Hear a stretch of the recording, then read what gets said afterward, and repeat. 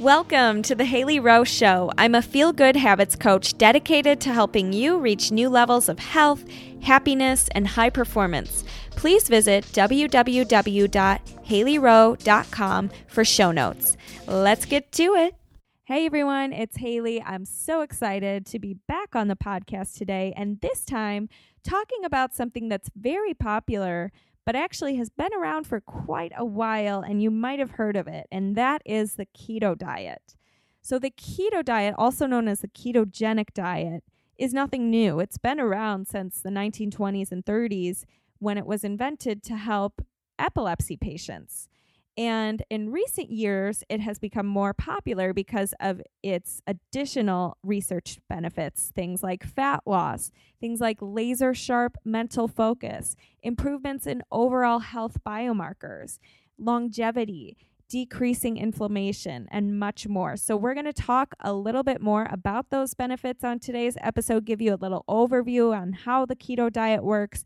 But most importantly, I have a very in-depth workshop coming up on April 7th. It's a Saturday, and it's from 11 a.m. to 1:30 p.m. at One Life Kitchen in Barrington with the amazing cookbook author and food blogger and chef, Cara Kretz. So we are teaming up. I'm going to be talking about how you can customize the keto diet for you. Do you have to do keto, or could you do a low-carb diet, cyclical ketosis, things like exogenous ketones and bulletproof coffee? Do those things work?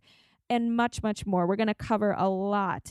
And Cara is going to be leading us through some cooking demos. We're going to have a tasty lunch together, and it's going to be a lot of fun. So sign up at onelifekitchen.com/events, and you can reserve your spot. Spots are limited, so be sure to do that as soon as possible.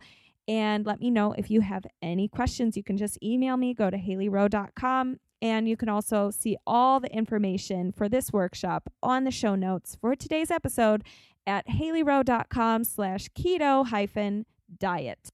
All right, so let's define the keto diet. It's a low-carb, high-fat, moderate protein way of eating. And with this diet, you can definitely start to get some ideas like, what? I thought fat was horrible for us, and moderate protein. Aren't we supposed to eat high protein if we want to lose weight? Well, yes and no. There are good fats and there are bad fats, and there is protein that's good for us, but too much protein can be inflammatory and accelerate aging. So we don't want too much protein. And you might be wondering, well, then why do we want so much fat? And the reason is because we're seeking the goal of getting into something called ketosis. And the only way to do that is when we're depleted in carbs and when we also don't have so much protein that our body converts the protein into glucose, which it can do. It's capable of doing that. So we'll talk more about that later. I don't want to get too sciencey, but the definition is low carb, high fat, and moderate protein. Now, I never advocate a one-size-fits-all approach when it comes to diet. You can definitely get that idea in one of my recent podcasts about kind of the 6 universal rules that I use when it comes to my nutrition, or lessons that I've learned when it comes to nutrition. So you can check that out by going to haleyrowe.com/podcast if you want to learn more about my philosophies on diet. But at the same time, I've noticed in so many of my clients a complete transformation when they try a low-carb diet, or specifically the keto diet. And the keto diet has helped my clients not only decrease their cravings for sweets, but it's allowed them to be freed from constant nagging hunger. They have control over their appetite. They feel full after their meals. Their focus is better. Their blood sugar is more stable. Their body composition improves. Their mood improves, and so much more. So I personally have also experienced the keto diet myself, and I really love the way it makes me feel. Do I do the keto diet permanently? No, because it's extremely low carb, and sometimes I cycle between higher carb days, lower carb days, and I also practice a more moderate approach. I'm typically between 100 to 150 max grams of carbs most days. There are some days where I go carb heavy, but that's very rare. And I feel just way better on a low carb diet overall. And when I need to feel like I need a mental boost, or I feel like my hunger levels are getting crazy or out of whack, I return to the keto diet. And the keto diet is typically 20 to 50 grams of carbs per day, which is really low. Most Americans are eating at the very minimum at least 200 grams of carbs per day, and that's pretty low. Most of us are getting more than that. So keep in mind that it's a pretty drastic change, and that's why I recommend working with a coach, learning more about it, and, just being aware that it's not going to happen in one day. You're going to transition slowly. You're going to start cutting out the breads, the cereals, the pastas, etc., those easy things first, the big rocks, and then you'll have to get more serious about, limiting even your fruit intake, increasing your leafy green vegetables to get your micronutrients and things like that. Again, though, I just want this episode to be an overview because we're going to go more into depth in the workshop. So regarding the keto diet and how does it work? Well, ketosis is the goal of a keto diet, and ketosis is a metabolic state in which your body is efficiently burning stored energy in the form of ketones and body fat. So did you hear that? Body fat. And instead of depending on high carbohydrate meals to sustain your cognitive focus, mood, and energy, ketones are used. Ketones are produced by your body in a carb depleted or fasted state. And those are used by your brain, muscles, and heart, just like carbs, protein, or fat can be used by your brain, muscles, and heart. So we're shifting to being fat adapted. And our body and brain usually right now, if you're not in ketosis, is choosing to use glucose for energy. And that's fine. But ketones are preferred by the brain. They provide more energy to our cells, and they give you more bang for your buck. It's less wear and tear on your body to use ketones than it is to use glucose. So with traditional high carb diets, here is what happens to your body in that process. So let's say you have the standard American breakfast of oatmeal, toast, or a bagel, something that's typically very high in carbs. What happens is your glucose levels rise, your pancreas secretes insulin, and then insulin shuttles glucose into your cell, and you have energy. However, that energy is going to probably crash pretty soon because your insulin was spiked pretty high, and now it has to come back down. And also your insulin sends a signal to your body to stop burning fat. They say, hey, we got some carbs here. We don't need to use our stored body fat for fuel. We don't need to produce ketones for brain energy. We got some glucose here. Versus a higher fat diet where you're on the keto diet, which is, like I said, low carb, you are going to have your glucose levels fall, and your lipase releases stored triglycerides, and then fatty acids travel to the liver, and the liver produces ketones, and then you have stable, focused energy. Now, there are people who eat high fat and high carb, aka the standard American diet. Our diets are typically very high in processed foods, which use high sugar and high fat together and salt so that it tastes delicious. And so we can't stop eating it. And high fat and high carb together is a recipe for obesity and disaster. So you do not want to have a super high fat diet and high carb diet. You want to try to do something more moderate and low in carbs, higher in healthy fats, moderate in protein to achieve fat loss, brain energy, etc. for most people. However, there are people who can do plant-based, very high carb kinds of diets healthily.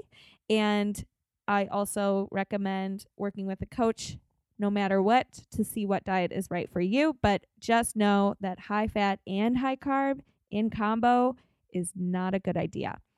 Okay, So, we talked a little bit about the benefits earlier in the episode, things like decreasing inflammation and better health biomarkers, better focus, fat loss, etc. But let's talk a little bit more about the science behind it and more specifics. So, the first thing that I wanted to mention is that the ketogenic diet allows neuroprotective properties to occur. Okay. So, these neuroprotective properties may help prevent Alzheimer's and other cognitive diseases. No diet can heal your disease because I'm not a doctor and I'm not allowed to say that. But many research studies show that ketones have a positive effect on people with Alzheimer's disease.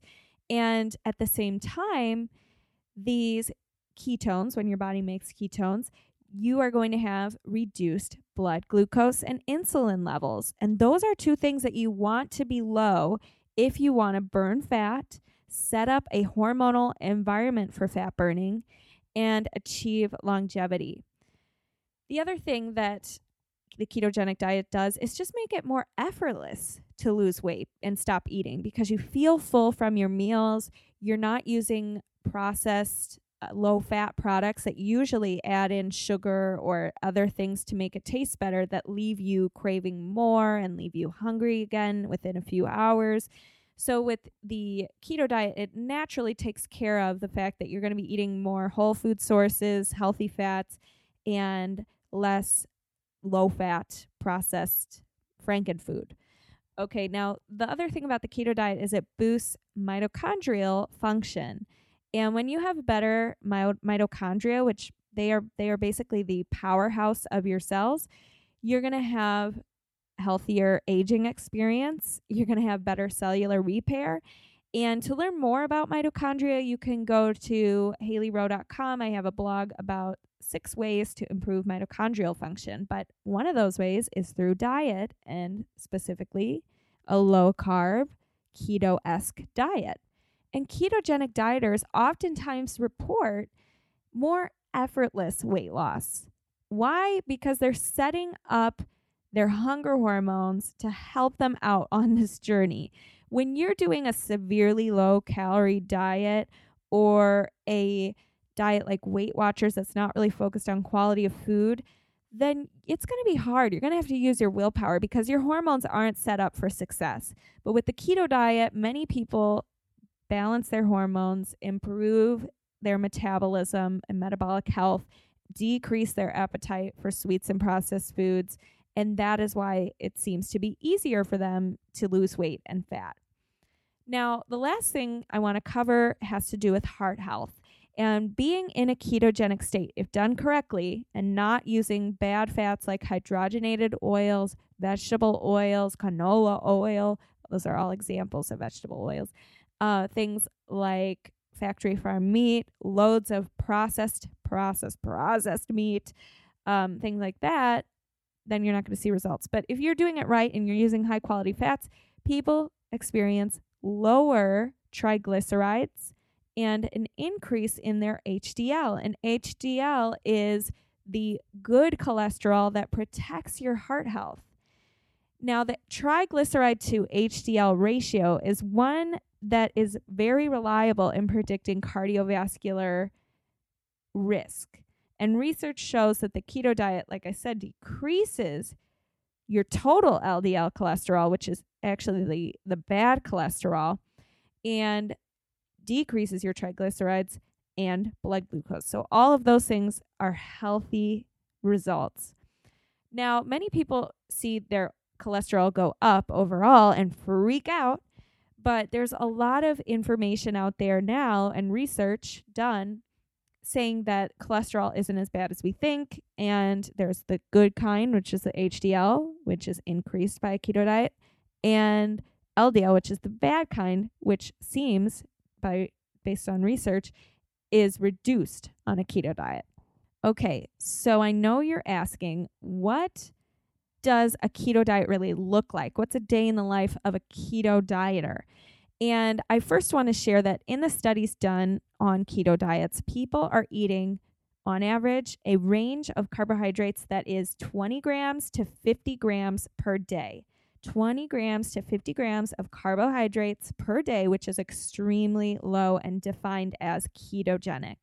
Now, keep in mind that that's drastic, and most Americans eat at least 300 grams of carbs per day if you're eating this typical standard American diet. Now, people who follow a paleo approach or a more whole foods-based approach, they're going to be a little lower than that probably, but most people are really high in carbs.